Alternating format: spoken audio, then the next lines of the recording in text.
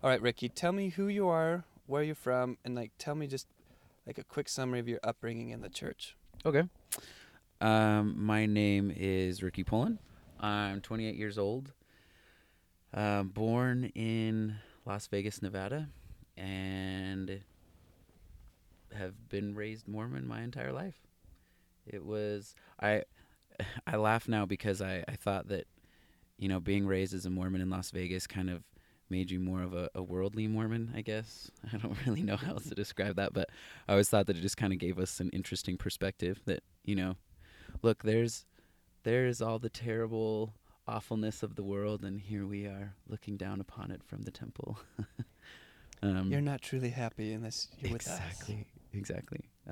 No, but I think that I had I not think, I know, I had a really happy childhood. I was really close with my family.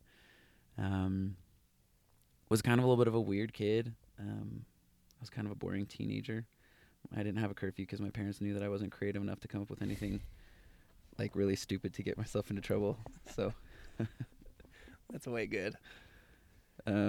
yeah, went to BYU. Served my mission in the Denmark Copenhagen mission, Which is where we know each other yes, from. which is where we know each other from, and I'm so grateful we do. It's most excellent. Yes. Came home, graduated from BYU in IT and cybersecurity with my minor in computer science. Holy crap. And You did? yeah, Oh, you're and so smart. now I work for Microsoft. You live a good life. I'm pretty dang blessed, that's for sure. Yeah. Okay.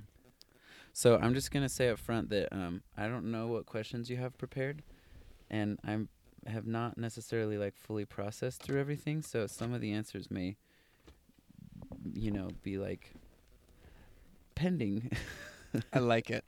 Good. Okay. I'm actually happy that you haven't fully processed.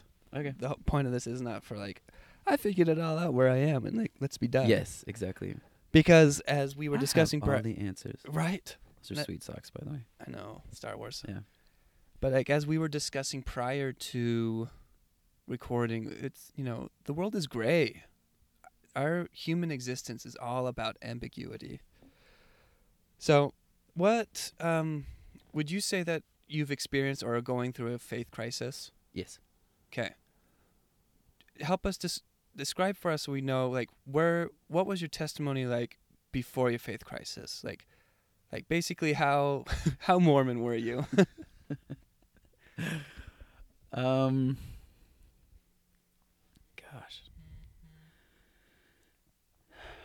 I think so. I was the kid who was the deacon's quorum president and the teacher's quorum president and the bishop's first assistant and elders quorum president multiple times. Elders Quorum's president? Yep, elders quorum president multiple times. Zone Wow. leader, district leader, AP on my mission. I was fully in. Dude, you've been everything except for bishop. Thank goodness. I'd have been one weird, messed up bishop. But yeah, I was in. And to be totally honest, I think a part of me still is. So the church was true for you, or still is true for you. I think parts of it are still true for me, yeah. But before your faith crisis, Before my faith crisis, I was 100% in. I knew that we had some stuff in the history books that didn't really make sense to me. Also, like we were talking about earlier before we were recording, polygamy was a big concern of mine. But it was just kind of one of those things that I thought, this, I don't have to think about this. It's not an active problem for me right now. So I don't really have to figure this one out. and just on the note of polygamy, for me, before my faith crisis, I was also 100% in church. I could say I knew the church was true. I knew Joseph Smith was a prophet. Yeah, me too. Stuff like that. And polygamy for me was just that was just that thing that ended in 1890. We're not polygamist at all anymore. And that's what I taught on my mission. That's exactly it. Same here. Yeah. And I feel hypocritical that I taught that because now after having gone through and going through a faith crisis, I'm like, oh, polygamy is still here. Yeah. So let's contrast that to before your faith crisis, you knew the church was true. You knew Joseph Smith was a prophet. You were 100% in. Like, Mormonism was your life. How does that compare to now? Give us like a quick summary of where you're at right now in terms of your faith. I know there's a God. I believe in an afterlife. I believe in Jesus Christ as the Savior of the world. I believe, and this is, I think, a part that this was kind of the beginning of the shattering of my faith, but I believe that we can communicate with Him through prayer. Like I said, and I don't know how much detail will go in or any of that, but I'd say that for right now, I find comfort in prayer. Maybe that's a better way to say it, is I find comfort in prayer. I don't go to church right now. And for me, that's been a struggle, honestly. It's been difficult not going. It's hard for me to find other ways to remain spiritually plugged in, if that makes any kind of sense. I find that it's difficult to maintain. That's maybe not the best way to say it. I feel like the Mormon church teaches you that your spirituality comes to you in a specific written way, and that there is this given formula of how you can remain close with God.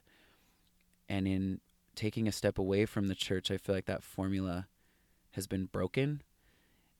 And so a small part of me is kind of not necessarily feels that it's wrong, but just a part of me feels that, maybe I am a little spiritually dead. I don't know. But then a larger part of me is just kind of trying to find ways to explore that spirituality and find ways to remain plugged in without the 3 hours of Sunday and the church meetings and your spiritual education, your like approach to being spiritual is been through the Mormon church. Like, that's how we, right? And so when that breaks down a little bit for you, it's like, how do you remain spiritual?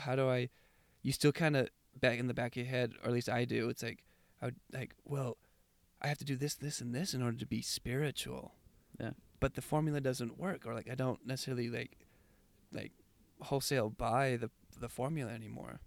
I get that. Well, and I think too that if you're raised in the church, your entire life is built upon this formula, and when that formula shifts, I mean, it's tearing the bedrock out from underneath you.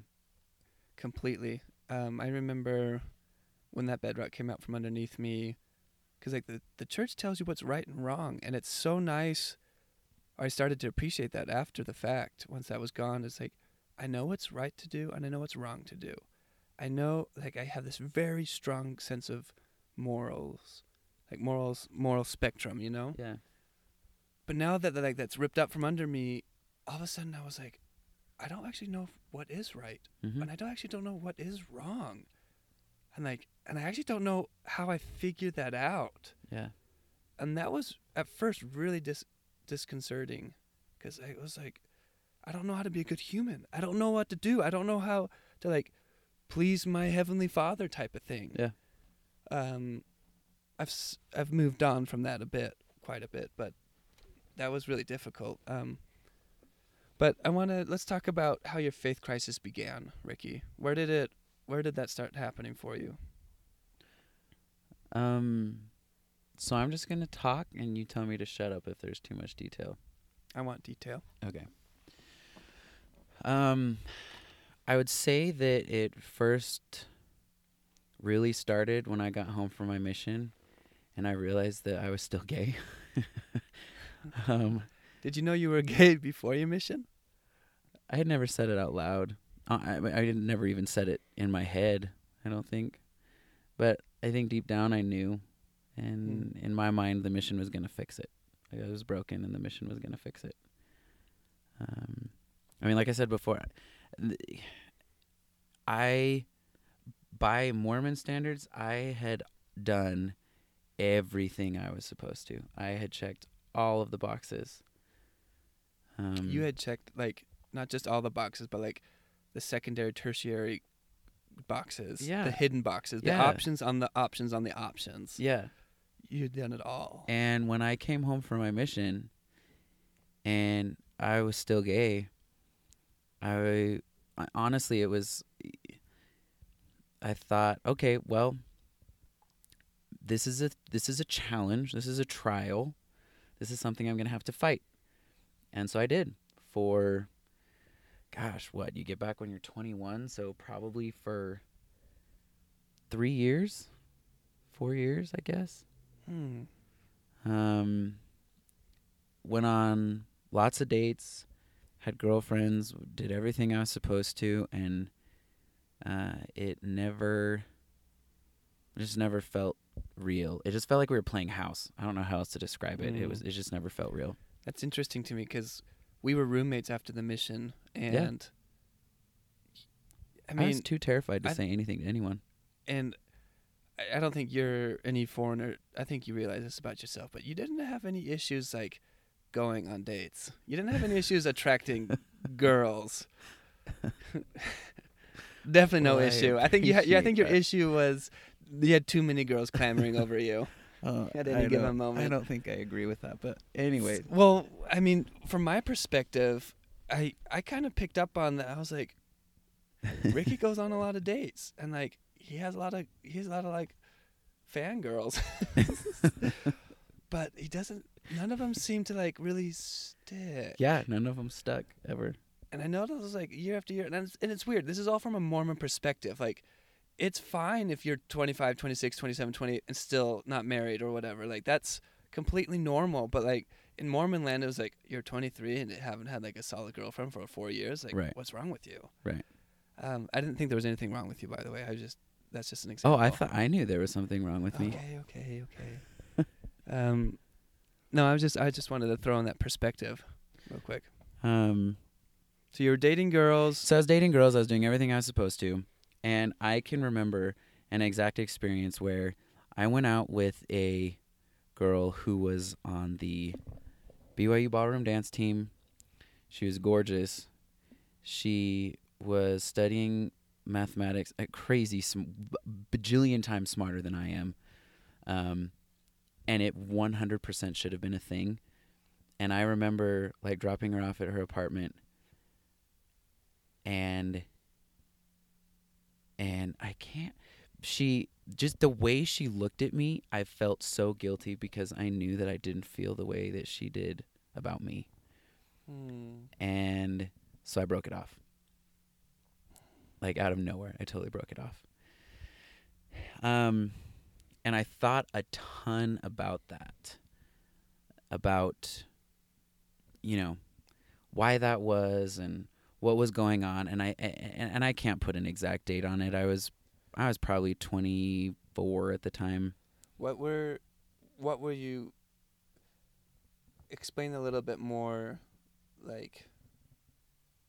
I kind of lost my train of thought. What were you thinking, or why did you break it off? What had you realized about yourself or hadn't realized about yourself? I realized that I couldn't picture myself being with her. Like the thought of marrying her terrified me. The thought of. And she didn't feel that way.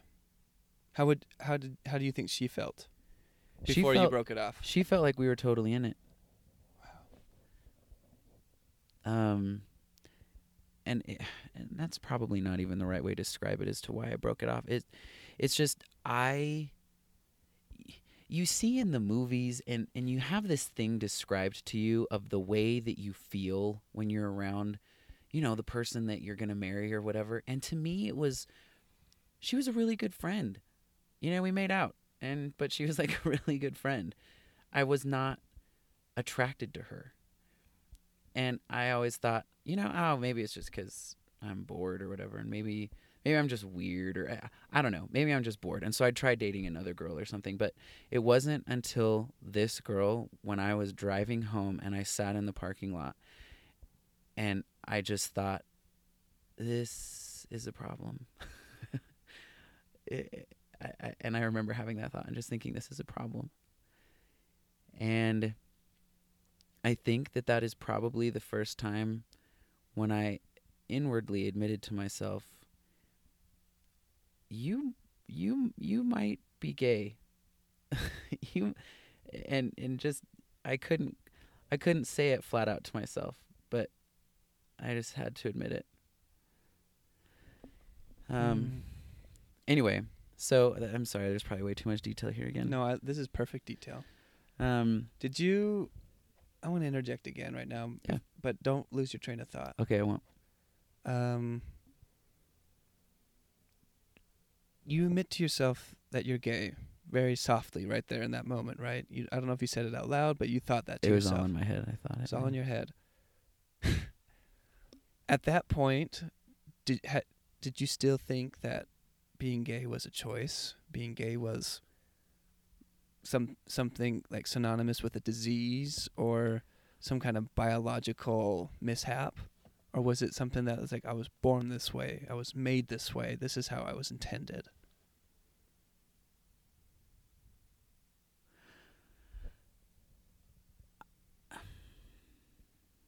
I don't know that I could even say that I was thinking at that level. I think all I could say is, in that time, to me, it was a trial that God gave me that I had to defeat.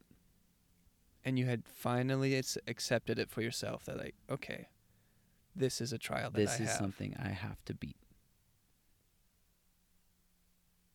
Like, I have to kill this. And you're around 24, and you had spent your whole life going 150%, and you still felt like that. Yeah. Wow. Yep. Okay, let's move forward. So I don't know, for probably the next year,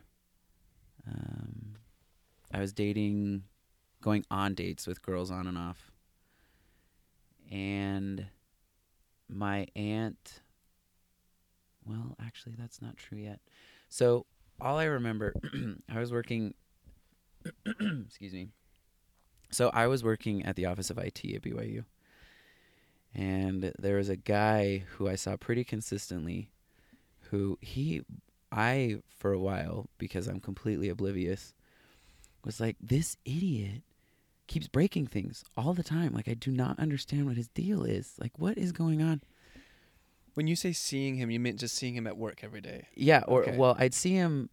He was not like seeing as in like we were seeing yes, each other. No. Like, I would see him, honestly, only ever whenever something was broken, and I'd have to go up and take care of it. And so I remember, like, going up there one day, and I was helping him. I don't even remember what was wrong. And we just started talking. And Dane, I swear to you, like, I remember sitting there and my face getting hot and me turning red. And I'm just like, what is this? What is going? What is? And I remember just very abruptly being like, I gotta go. And just like walking out of the room and like going down to my office and sitting there and just thinking, okay, what just happened? Like, I don't understand. And had you experienced something like that before? Those type of feelings? No. I mean, I think that I had gotten excited, or I'm not going to lie to you. There were girls that I would get excited about or be nervous around, but not. It was totally different. And I can't even describe to you how or why. It was totally different.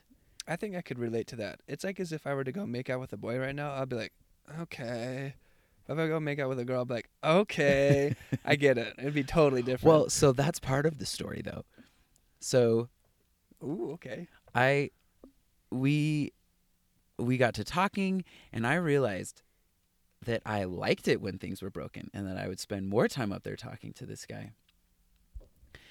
And after a while, I was like, I wonder if he's gay. maybe he's gay. I don't know. And honestly, I don't remember where or how, but I found, like, I had heard about this app called Hornet. I don't even know if it's around still. I don't know. But it was supposed to be, it was like where all of the underground Mormon gays were. Ooh. And so I was like, you know what? I will download this and I will just see if he's on there. So I downloaded it, installed it, did not upload a picture because I'm a pansy. And I'm like walking through campus and I pull the app out and lo and behold, he pops up. He's on it and he's like 50 feet away. And I'm like, this is him. I know it's him. So I like pull out the phone. I pull up his picture. It takes me like 15 minutes to even just say hi. And then after I said hi, he responded and I sent a picture of myself. And as I hit send, I freaked out. And immediately regretted that terrible decision. That wasn't a terrible decision. No. And in retrospect, I realized that was kind of my first, I think, real action of realizing, hey, you like dudes. I think that was kind of the first step in that. Anyway, so we started talking. We ended up going on a date. And I remember thinking like, oh, this is what it's supposed to feel like. Like this is what excitement before a date feels like. Like not dread and not, oh my gosh, this is going to go horribly again. Or, oh my gosh, what happens if this girl actually ends up liking me? Like it's just going to lead to drama and this is just going to be terrible. But it was oh my gosh, what if he actually likes me? This is kind of exciting to think about. It was like a totally different paradigm shift that happened. Well, there's a lot to unpack right there. So, are you saying when you go on dates with girls, you would feel feelings like dread, scared, Yeah. Mm-hmm. Nervous, not in the good way, or that the feeling you mentioned, like, oh, this is just gonna end up poorly again. Yeah, this is just gonna not end well. But I would do it anyway because I was hopeful that maybe I would find the one or a one that would end differently. So you go on this date and you're like, oh, this is what a date feels like. Yeah. And then at the end of the date, he kissed me. Oh. And I mean, it's so stupid, but it was fireworks. This is what I've been missing out on for 20, I guess at that point I was 25. So this is what I've been missing out on for the past 25 years of my life. And, yeah, I walked him to his door or whatever, and I got out in the FJ, and I just started crying. Like, I had a full-on breakdown there in the parking lot for probably a good half hour. Because it was in that moment that I realized what I had missed out on. I realized what I wanted, and I realized that life was about to get really complicated. Like really complicated. And actually that's a lie because I was probably still 24 at that time. And over the next year, and to add to the complications, I was Elders Quorum president at the time. Holy flip. So let's give me kind of an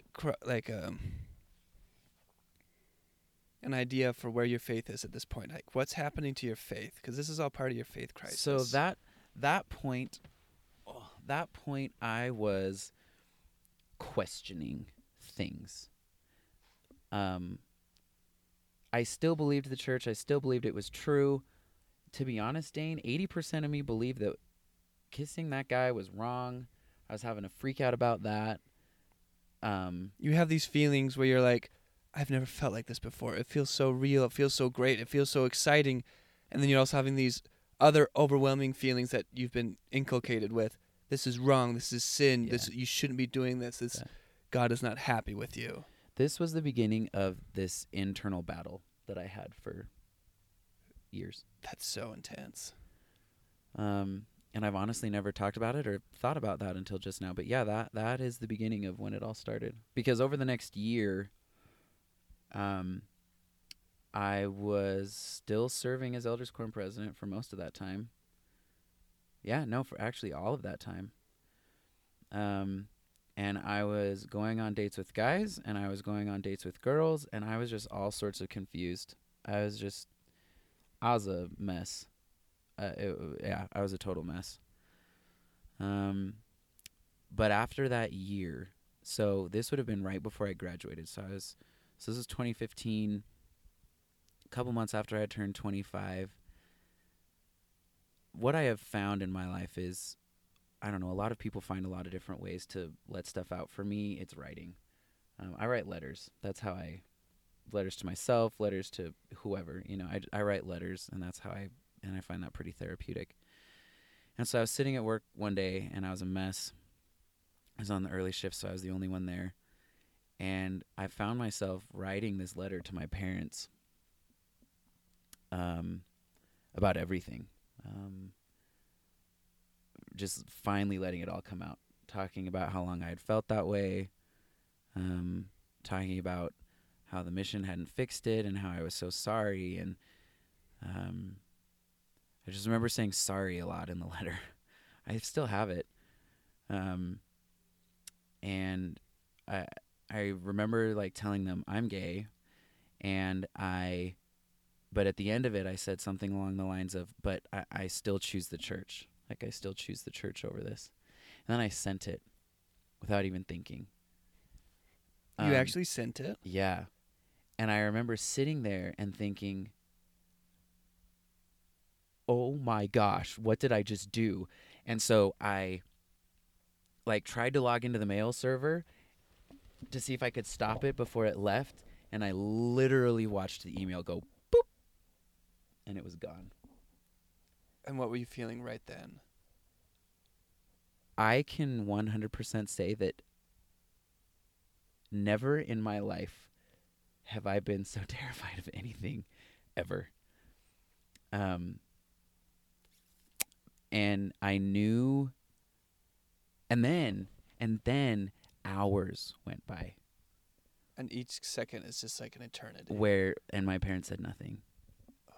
Hours went by. Anyway, so a few hours later, I think it was an email from my mom or a text, I can't remember. And she basically just said, hey, I just want to let you know that we love you and we'd love to talk to you. That's a good response. Yeah, it was a really good response. And so I called them back, and we had a really good long cry and a talk, and then they knew from that point on. Weirdly enough, maybe not weirdly enough, I shouldn't say that. From the get-go, I think my dad took it a lot easier than my mom did. Anyway, that was all sorts of confusion, and working through all of that was a mess. But in May, I guess it was, we found out that my mom had been diagnosed with sarcoma, which is a super rare form of cancer that affects the soft tissues. How much time is her diagnosis after you came out to her? Like, we're talking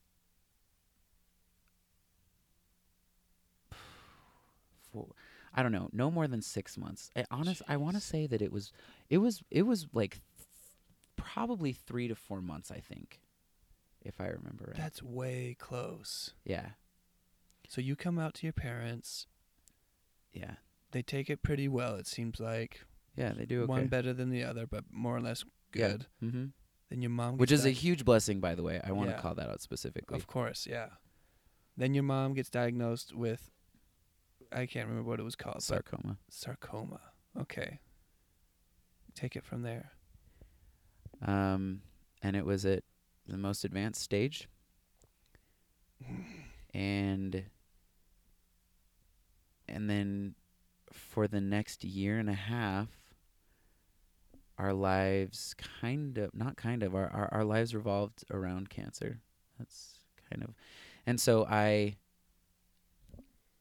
going to be really honestly bad at at kind of summarizing everything that happened over this next year and a half, because right when I graduated, I had an offer from Microsoft that I accepted, and it required me to move out to Charlotte, North Carolina.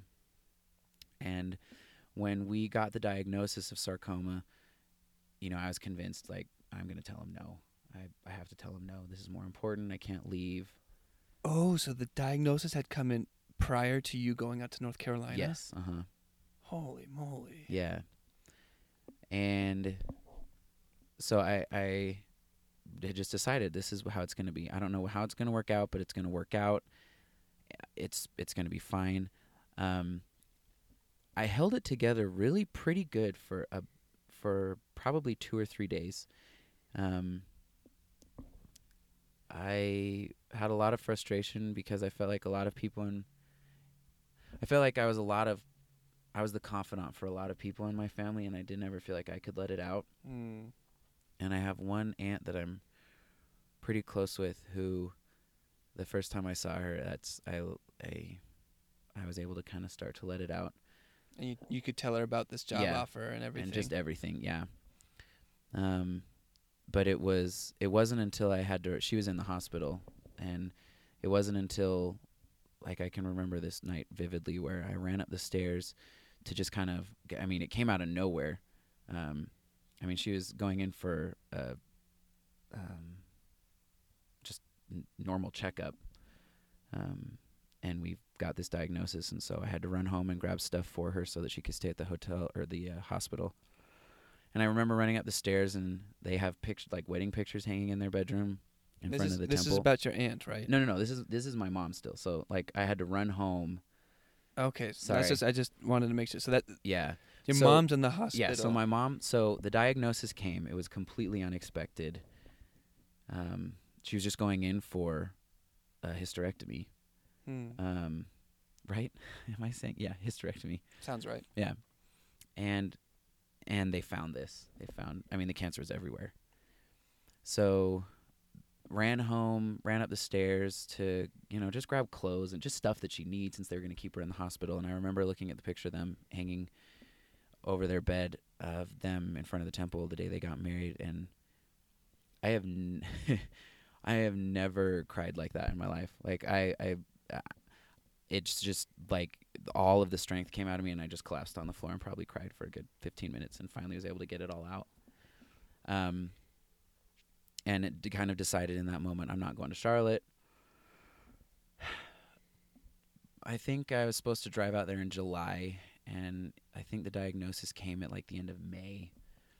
And over a period of those few weeks, I did a lot of praying and a lot of thinking, and from my perspective, I always felt that it was going to be a long uphill battle, but that she'd fight and she'd win.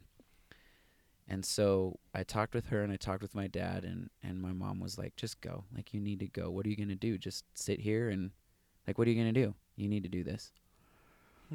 So I flew out to Charlotte, and to be completely honest, so I started my training in Dallas, and that is the first that I ever really kind of explored being gay, was when I was in Dallas. I knew no one. It was a new town. It was a new place. And this kind of started the beginning of me just kind of being angry. I was really angry at God for the fact that I was gay. I was angry at God because he had given my mom, who had, as far as I am concerned, is one of the best people on planet Earth. She, has never done anything wrong in her entire life. Especially followed the word of wisdom, did everything she was supposed to do, and she gets cancer. And that was kind of the beginning of me being real angry at God. And what about with the church? I was never angry with the church, because to me the church was what was giving me comfort. It was what was making me feel that it would somehow all be okay. But I knew that I was angry at God. And so I kind of stopped praying for a while there, and really started to, like, I have not been on a single date with another girl since I moved to Dallas in, I guess, what was that, July of 2015. Did my training out there, and then moved to Charlotte, North Carolina, Traveled a lot for work, did a lot of different things. And I'm so sorry, Dane. This story is going on forever. No, I like it. I would have stopped you. Okay. Moved to Charlotte and was like, you know what? I'm gay. I'm going to do this. I'm going to see what this is about. So I dated like crazy. Really? Yeah. I dated like crazy, which was really difficult to do because I was roommates with two super, super hardcore conservative LDS guys. Oh. And so I was constantly lying all the time. Lying all the time. Who are you going out with? What's going on? Blah, blah, blah, blah, blah. And if you're going on dates all the time and you're living with two LDS dudes, they're going to be like, oh, tell me about her. Like, Yeah. is it serious? Like, wow, man, Yeah. you're going on a lot of dates. Like, is it with the same girl? Like, And so basically I just That gets- changed the gender whenever I'd talk about it.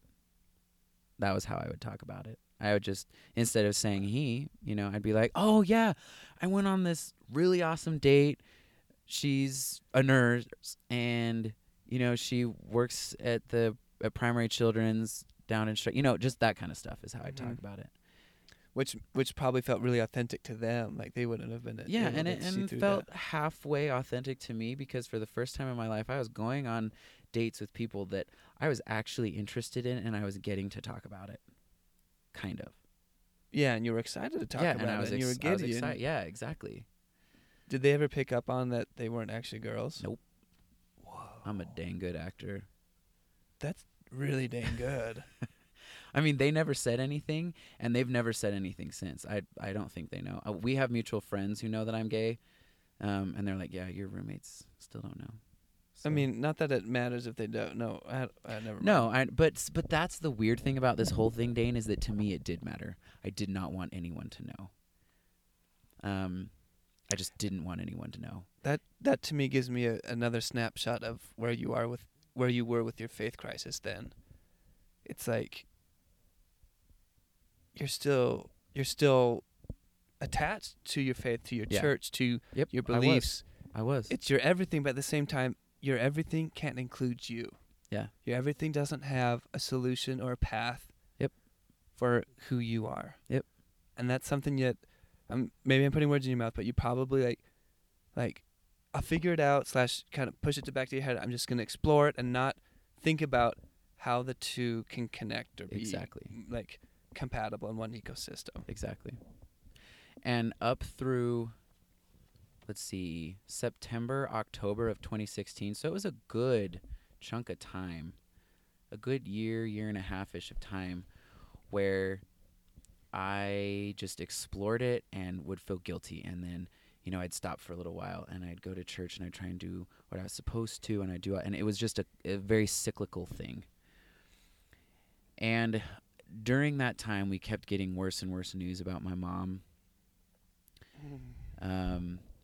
And before we got the diagnosis that it was terminal, a few months before, we had got another batch of bad news. The treatments that seemed to be working weren't, and that it was getting worse. And I remember hanging up the phone. I left work early that day, and I just drove. And I remember just thinking, oh my gosh, is it my fault?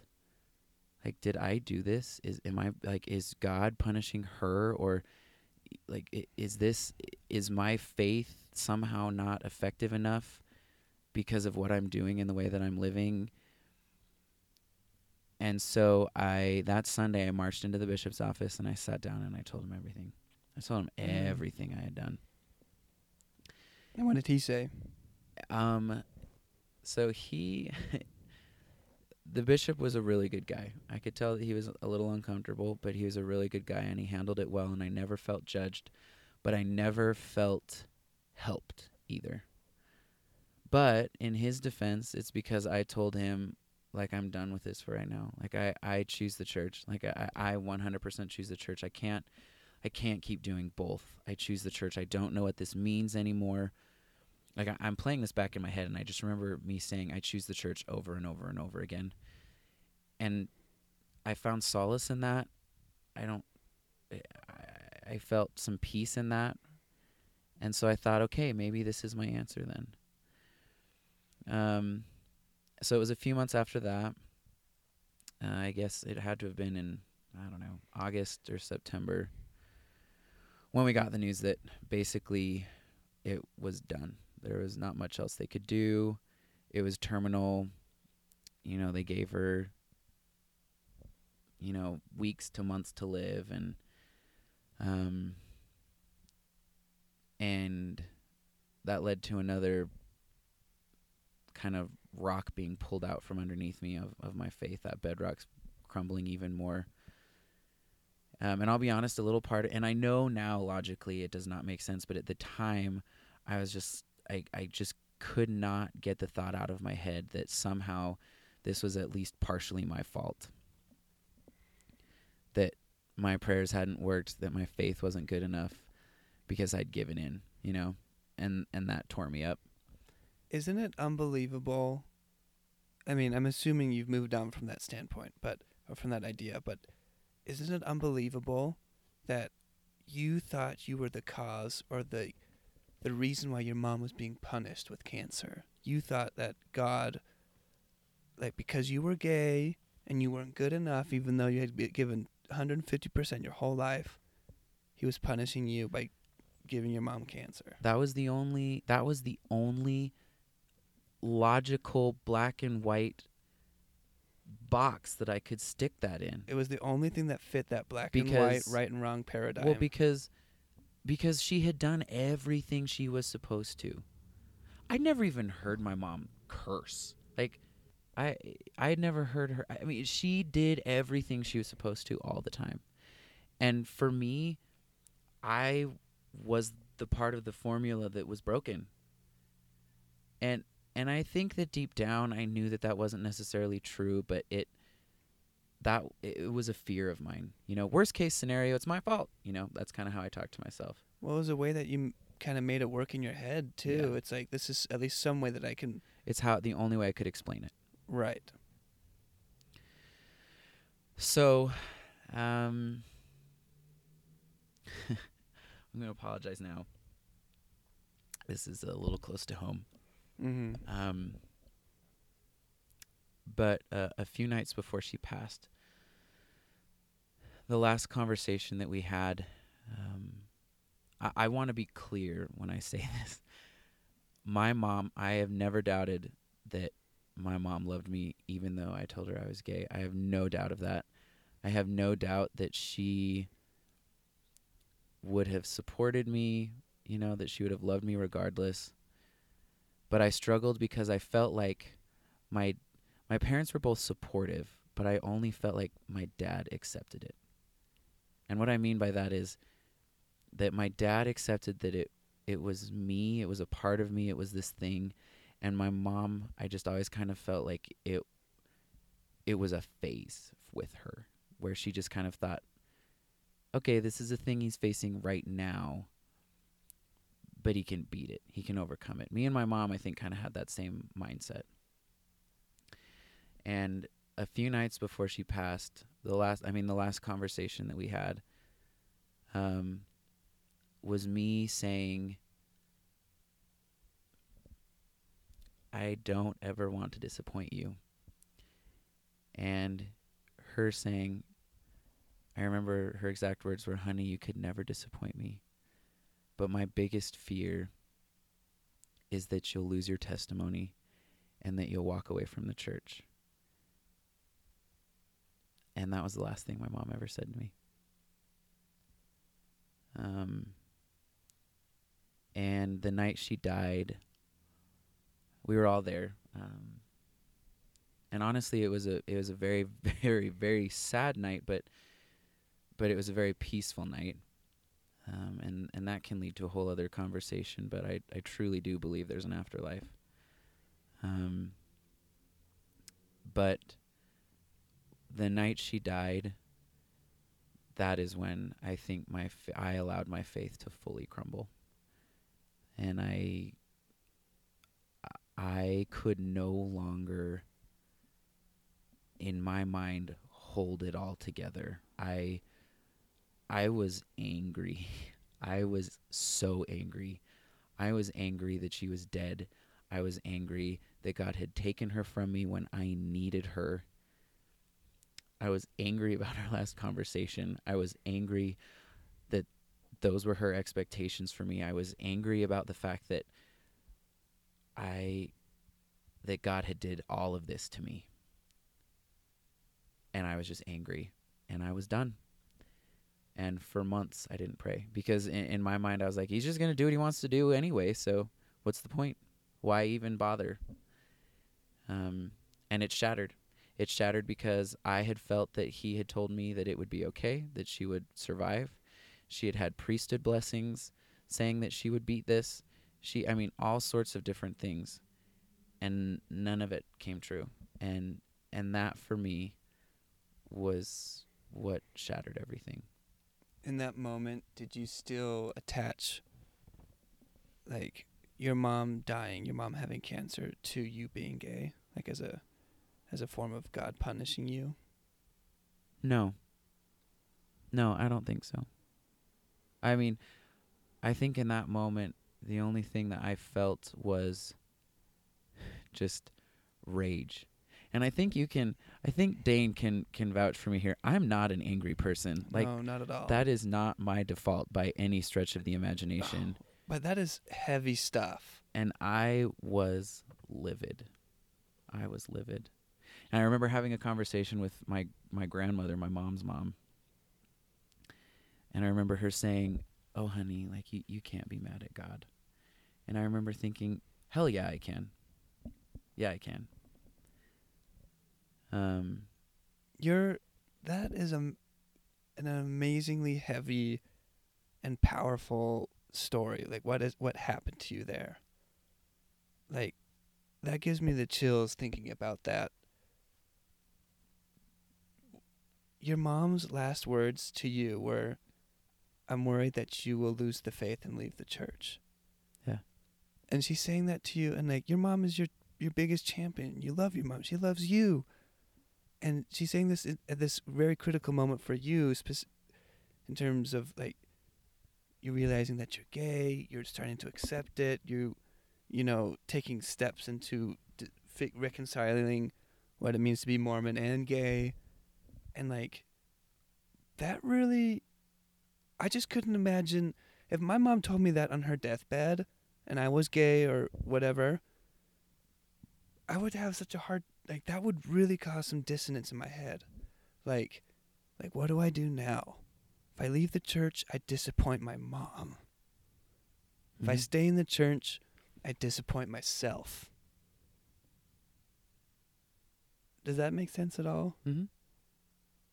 I don't know if that's exactly how you felt, but that's like what's going on in my head now. I think that's pretty closely aligned with how I felt. I think for me it was, if I leave the church, if I live this lifestyle,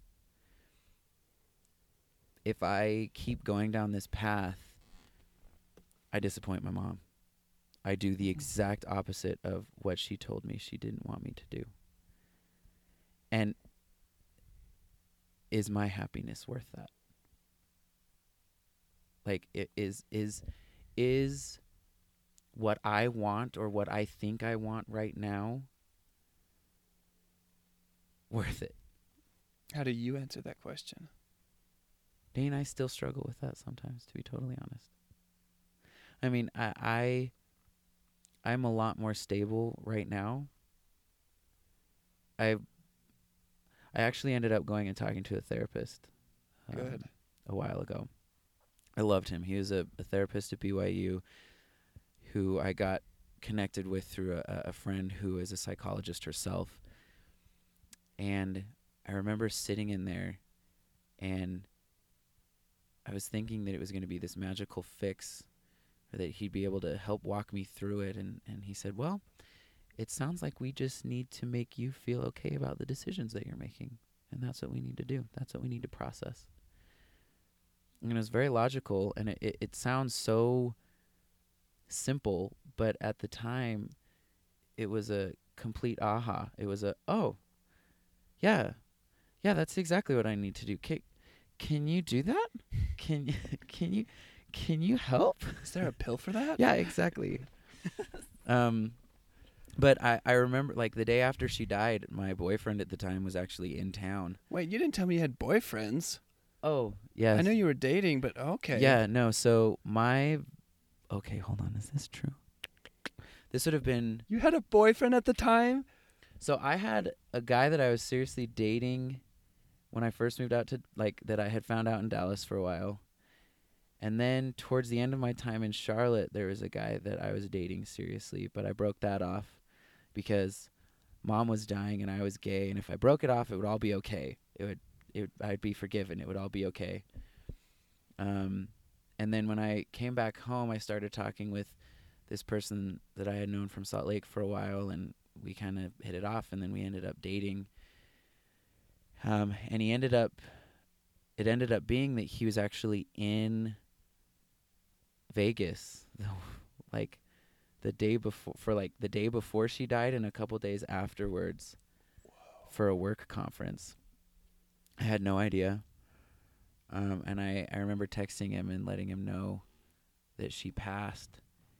And he's like, "Hey, I'm in town. Do you want to talk?" And at that point, I wasn't ready to, but the next day I was. And I remember I was so confused and so lost when I went over, but all I knew is that I just wanted comfort I just wanted to be held. And so I went over to his hotel room, and I am pretty sure that I think I just laid there and he just kind of held me for probably 2 hours when I just probably sobbed uncontrollably, which kudos to him. Gold star for that guy, because anyway. And I remember laying there and just thinking, like, this feels so right. Like, this right now, this intimate thing that is happening, the fact that, like, I am letting myself be this kind of vulnerable around this person, like, how can this be wrong? This feels so right. And it just crushed me all the more in that moment, thinking, like, yeah, but this is wrong. This is wrong. How can this be wrong? But it is. But it is. Yeah, but it is. But and you don't actually think it's wrong, though. Like, no. You're saying, like, but in the moment, like, that was all I could unpack. Like, all I could do was, I don't care that this is wrong. I need this right now. And God took my mom, and so he's just going to have to get over it right now. So back then you were still thinking, you still had that, I call it a complex, but you're deep down you're feeling, this is wrong. You didn't know. Dane, all I knew was my default. Like, I didn't know. I didn't know. What? Okay, go on. I have a question for you, but I'm going to let you continue for a sec. So, okay, so I'm going to keep talking, and I'm just going to let things come out. And well, okay, let me ask my question first. What are you really scared of? You've said this to me before when we chatted a couple days ago, last week, related to your mom. Oh, I'm terrified that I'm going to die, and that I'm going to get up to heaven, and I'm going to see my mom, and she's going to say, "You did so good, but you chose wrong." Like, and logically, most of the time, Dane, I realize and hope and have faith and pray that is not the case. But a small part of me is terrified. How do you deal with that? Wrong.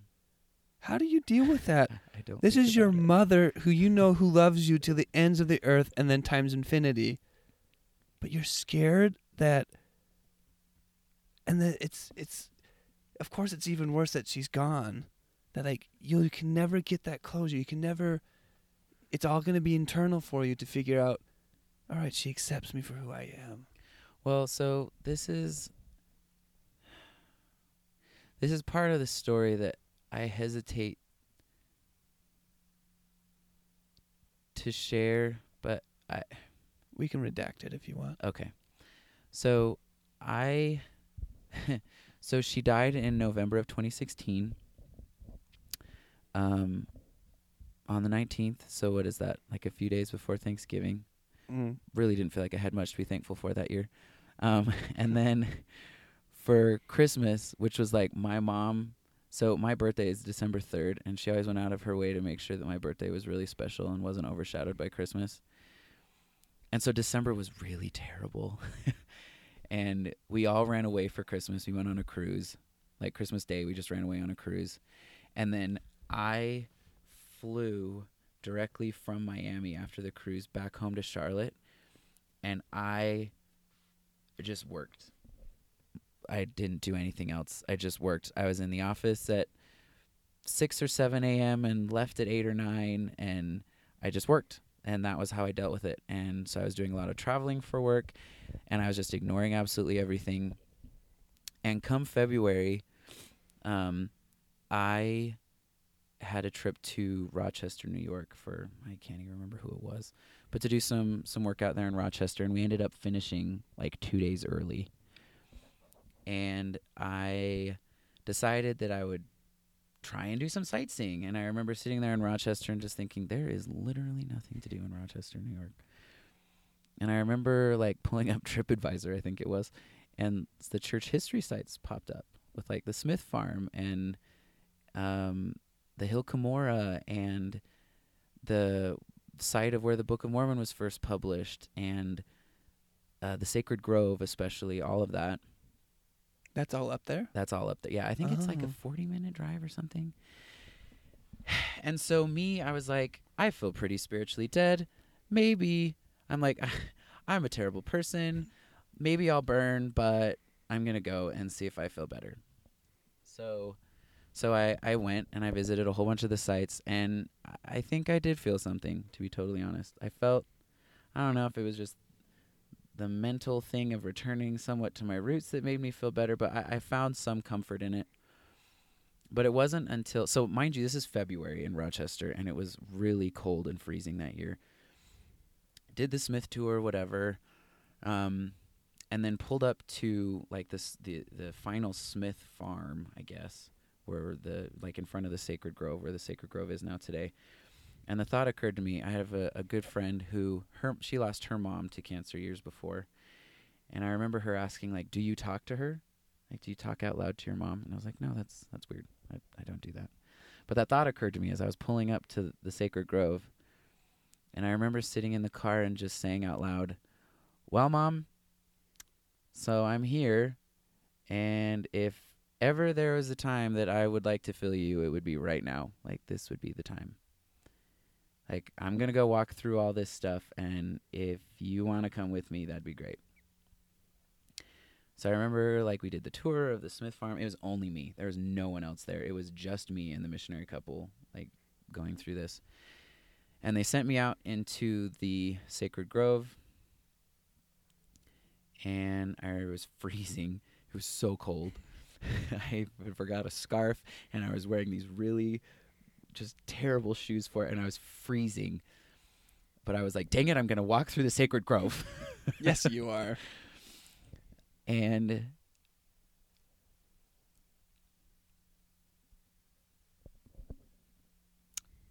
I remember walking down one of the paths, and all of a sudden,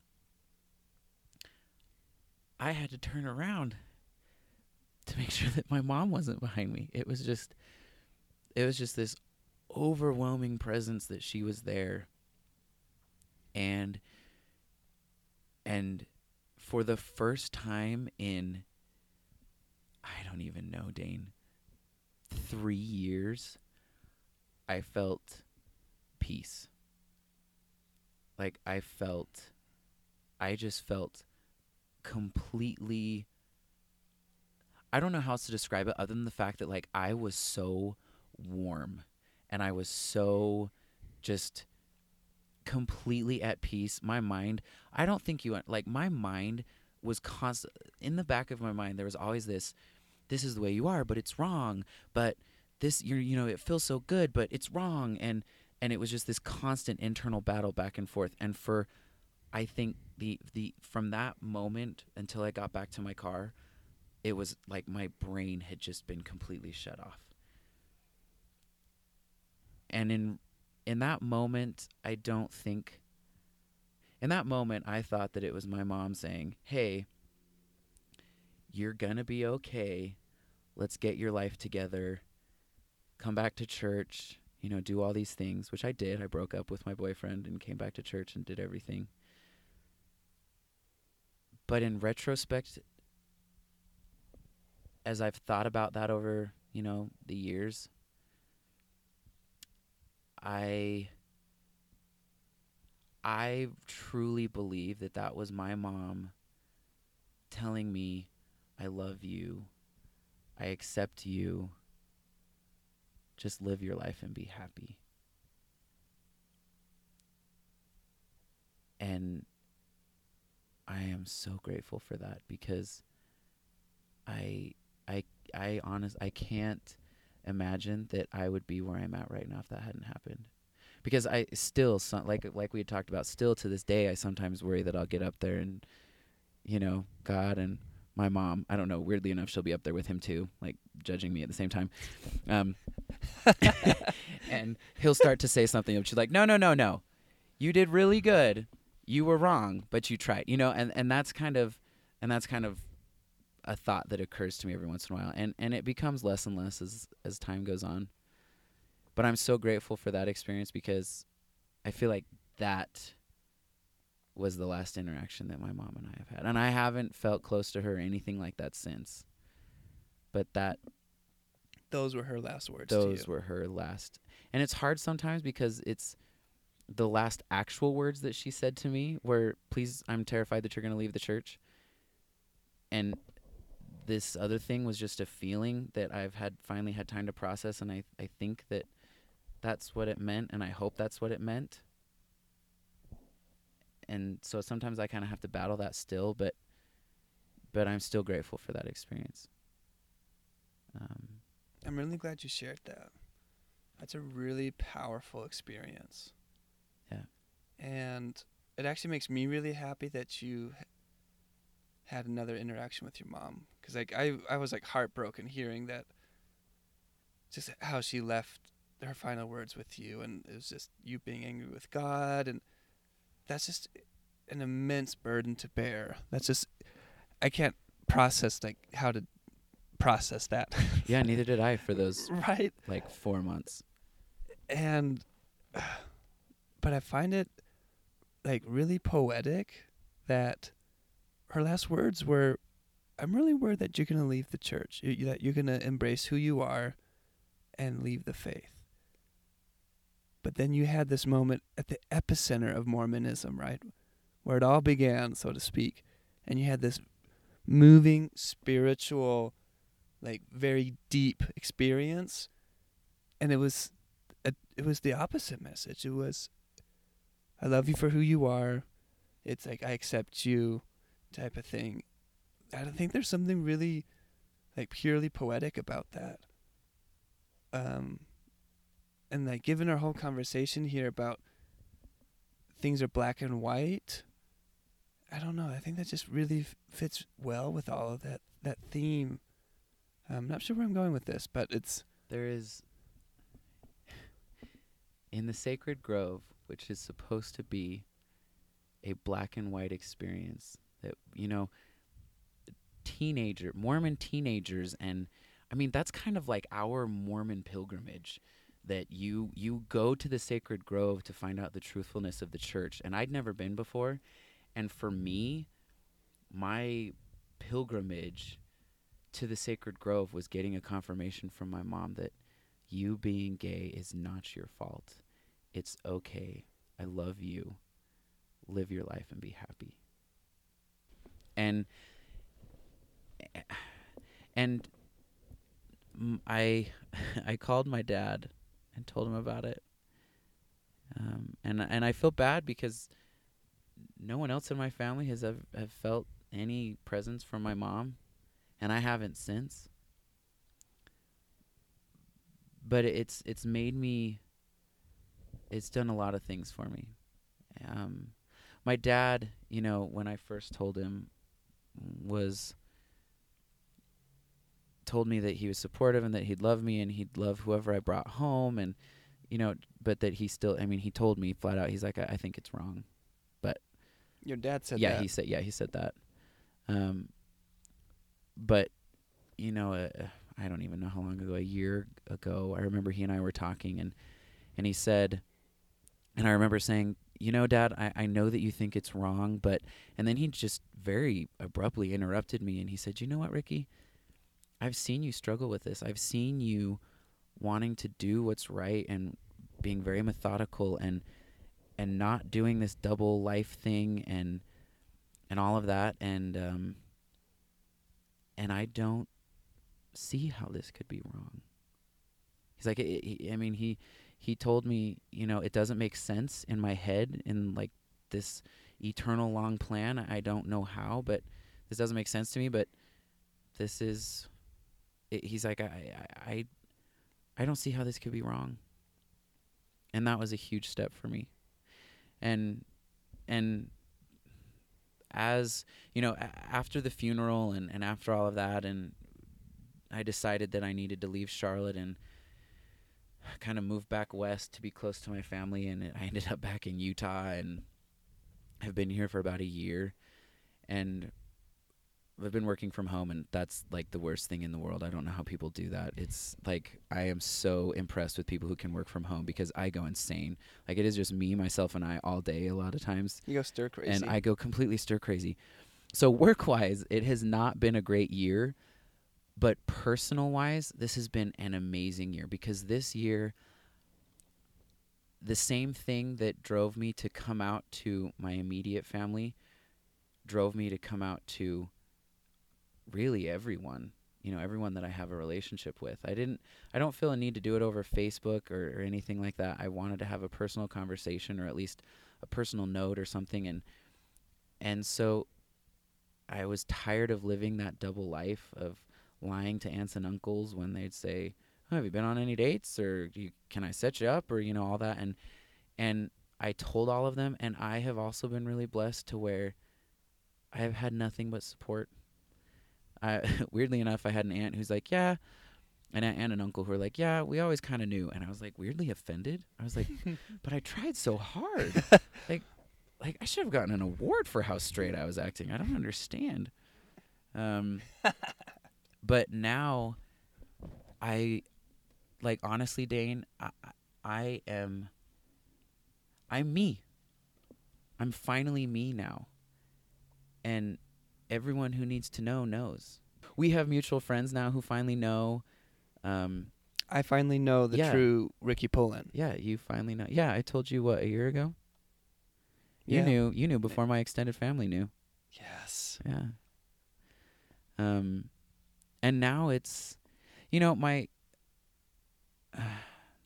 I struggled with my mom's parents because they're very staunch conservatives. Grandpa's a patriarch and has served in the temple since I was born, I think, and they've been very accepting. There's of course little things that they say here and there that you just kind of have to brush off, but everyone has been supportive, and I've been so incredibly lucky. I've been so lucky, and now we're in this new chapter of life where, my dad is talking about marrying this lady that he's dating, and now I'm like, well, does she know? Like, do I have to tell her, or will you?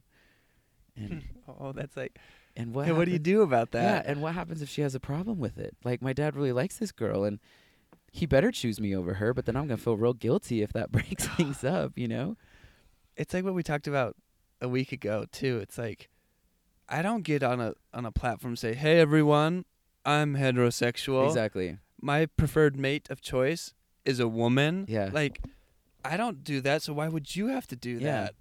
But it's kind of a funny predicament. It's just that heteronormative culture that we live in, and I get that. And I also have to remind myself that the homosexual population is a very small, portion of people that live on planet Earth. And in retrospect, I've asked myself and God a lot of times, and I've never gotten an answer from him, but I've asked him a lot, why am I gay? Like, why was this my thing? And what I've noticed is I've had experiences where, members of the church who know that I'm gay have come up to me and have said, and this is not meant to toot my horn at all, but they've just said things like, you've done everything you were supposed to your whole life, and you're gay. This completely changes the way that I think about gay people. One of my very own uncles told me, I'm shocked. This man could talk for hours. He never runs out of words, and he was speechless. And he's like, I have to unpack this. I have to think about this. Because you've completely changed my beliefs about a gay person. And he's like, because you very clearly did not choose this. And so I think that maybe, I have a lot of weird thoughts. Maybe God made people gay so that someone could take care of the orphans of the world. Or maybe God made people gay so that, we could teach people some tolerance. But what I can say personally is what I have learned from finally accepting myself and who I am and dealing with all of this is that it has made me a better person and has made me more capable of love and understanding and acceptance of, you know what, I don't necessarily understand you or your experiences or your choices, so help me understand. I love how your uncle reacted to that. It's like, I've seen you grow up, Ricky. You've done everything right.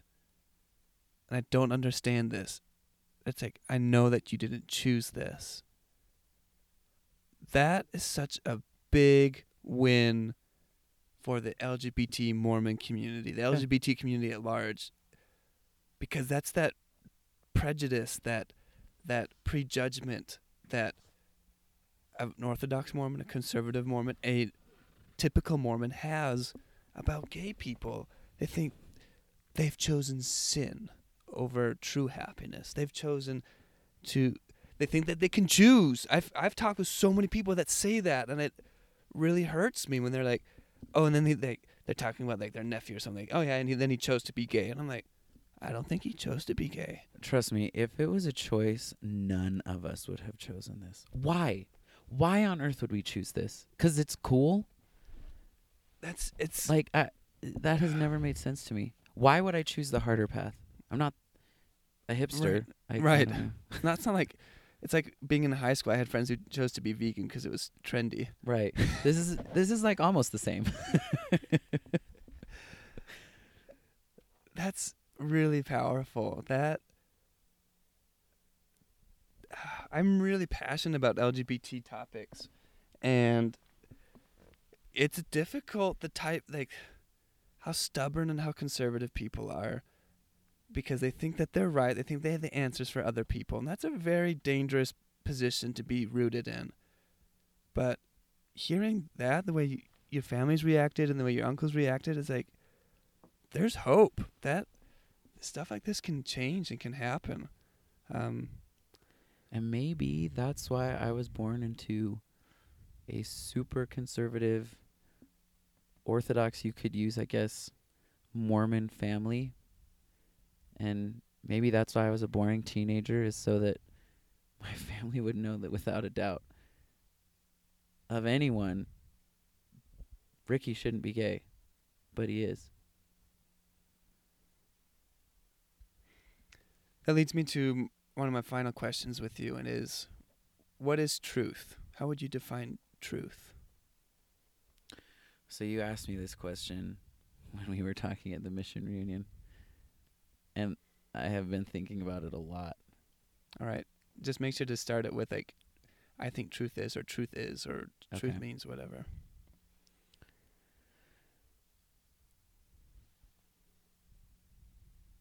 I think truth is your truth. I think that there obviously, each of us have a moral compass. Killing people is bad. Stealing is bad. Cheating on a spouse is bad. But I think that when it comes to those gray areas,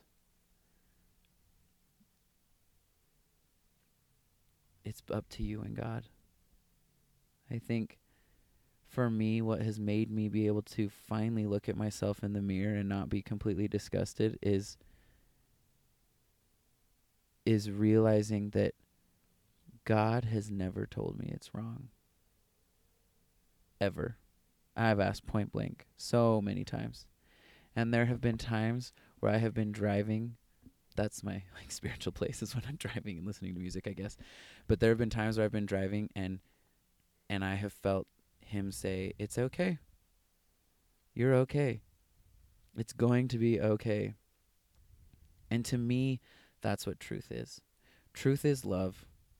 Truth is doing the best that we can with the knowledge that we have and loving everyone for who they are, even if they don't necessarily love who you are. I feel the same way. That's, if you had asked me 5, 10, 3 years ago, 15 years ago, whatever, what truth was, I would have said, it's this black and white thing. There's a right and there's a wrong. There is one truth. It's objective. And now, overwhelmingly, my response is, truth is completely and utterly subjective. Yeah. It's the most personal thing that we can have, almost.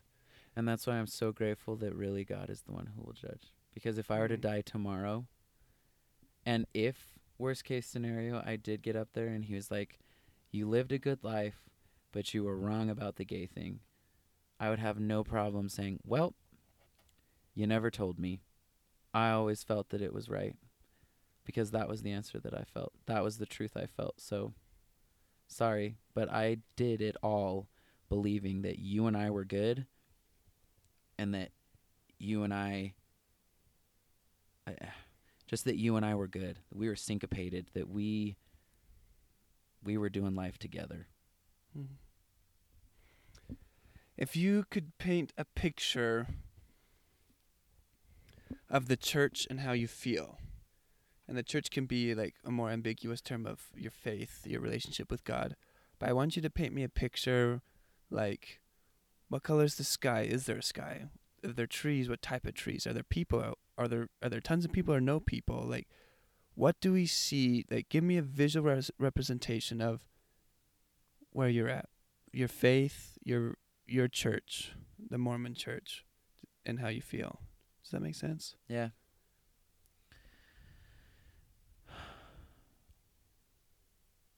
I knew you were going to ask me this question. How did you know that? I knew you were going to ask me like how I viewed the church right now. Well, you have to paint me a picture, so that's just how it is. So you want like of what if I were in charge of the church, what it would look like? Let me tell you this. I don't know if this will answer your question. So I'm getting ready to move to Seattle, I think. And I have decided that I would like to go to church a couple times up there to see what it's like.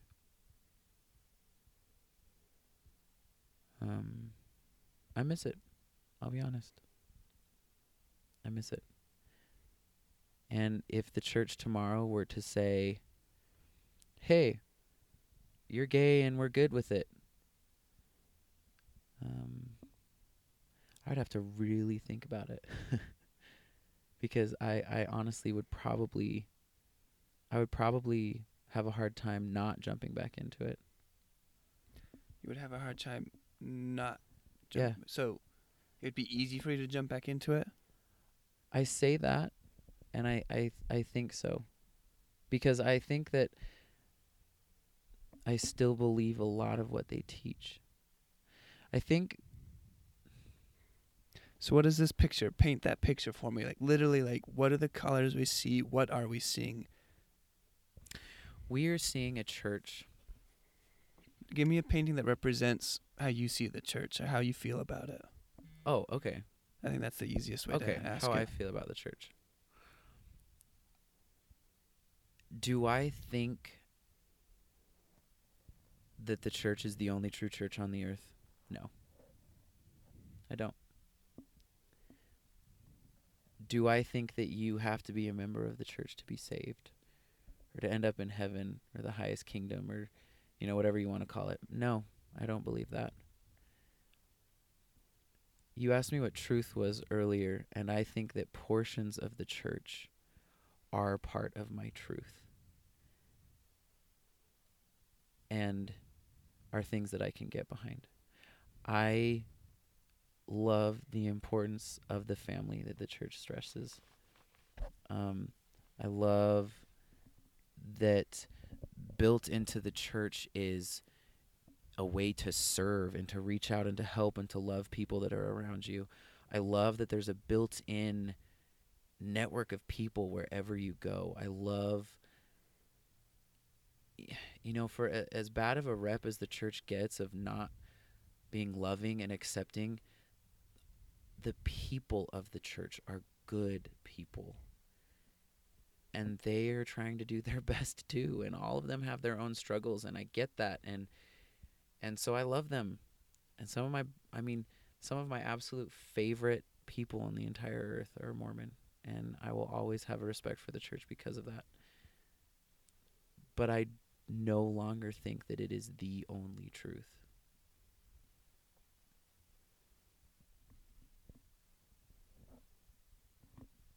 That was a good answer.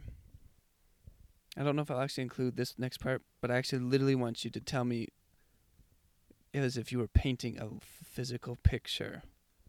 Like, we see a white church building, and Okay. there's storm clouds behind it. There's like, the sun is trying to shine, but it can't, type of weird stuff like that. I want you to paint me a literal picture of how you feel about the church.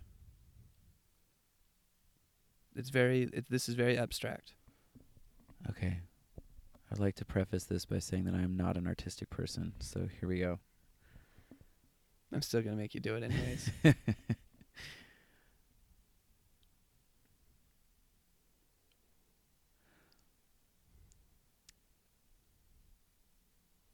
I picture, when I think of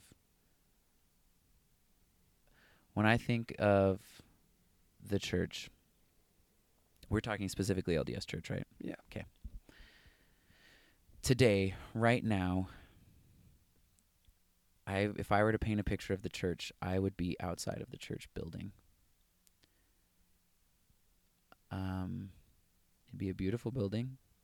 It would be bright. It would be bright colors. There'd be flowers. There'd be a welcoming path. And if there were a way to somehow capture motion of all of the members of the church that I know, they would be in the painting. Some of them would be inside the church, deep, deep inside. Others would be in the lobby area with the doors open, waving maybe. And others would be outside of the chapel on that pavement. And they'd all be looking towards me. And they'd all be smiling and they'd all be waving in acceptance of my decision to take a step back for the time being. But all of them are in their own path in relationship to the church. And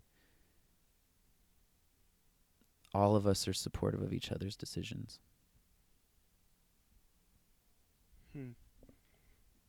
That's beautiful. That's a really good painting. Super symbolic. I like that. You want to know what my painting would be? Yeah, actually, I do. I was thinking about what my painting actually would be because I asked people this question. I was like, oh, what would mine be? This is a really good question, by the way. Right? Yeah. I'm actually very proud of it. Mine would be the most muddled, inarticulate, ambiguous, and maybe even melancholy grayish color across a very large canvas. Like when you go to a museum and you see a painting and it's not like I drew on a piece of paper. It's like, this is like 30 feet by 50 feet. It's huge. It fills a whole wall. My Atlanta. Right. It's just huge. That's all it needs. That's all you need to know. But it's just like, it's not a consistent gray across. It's not just this opaque gray. It's muddled. at some points it loses some of its opacity. Maybe even another color's trying to break through it.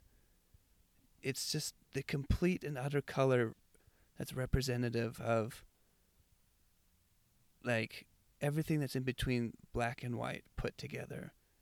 And then just like as if you took a brush that was wet with water and you just kind of like willy-nilly diluted parts of it or moved some of the paint across the canvas. So it's thicker in parts, it's thinner in parts. I think you get what I mean when you get that symbolism behind that. Yeah. But that's for me, that's what the church is right now. It's just this big gray, like asymmetric thing. It's not congruous, doesn't make sense, and I don't think it's meant to make sense. And every single member of the church that I have talked to about this, all of this stuff that we've been talking about tonight, would tell you that that's okay. Mm-hmm. I believe it. Well, that's all I had for interviewing you. You had some very amazing things to say, very profound, very moving stuff. So yeah, thanks for spending an hour and a half in your car. You're welcome. I would just like to mention that in the time that we've been sitting here passing, we have witnessed a couple of drag races happen on that road. We saw the cops kind of. We like saw look the at that, cops come and like did they apprehend actually that dude. remove that man who was sitting on They that told wall? him to get out of there. He walked away, but they apprehended Oh. him. I thought for sure that they were coming for us. I don't know what they were going to tell There us. were a couple moments when I was like, "All right, we're gonna have to move the car." Yeah, exactly.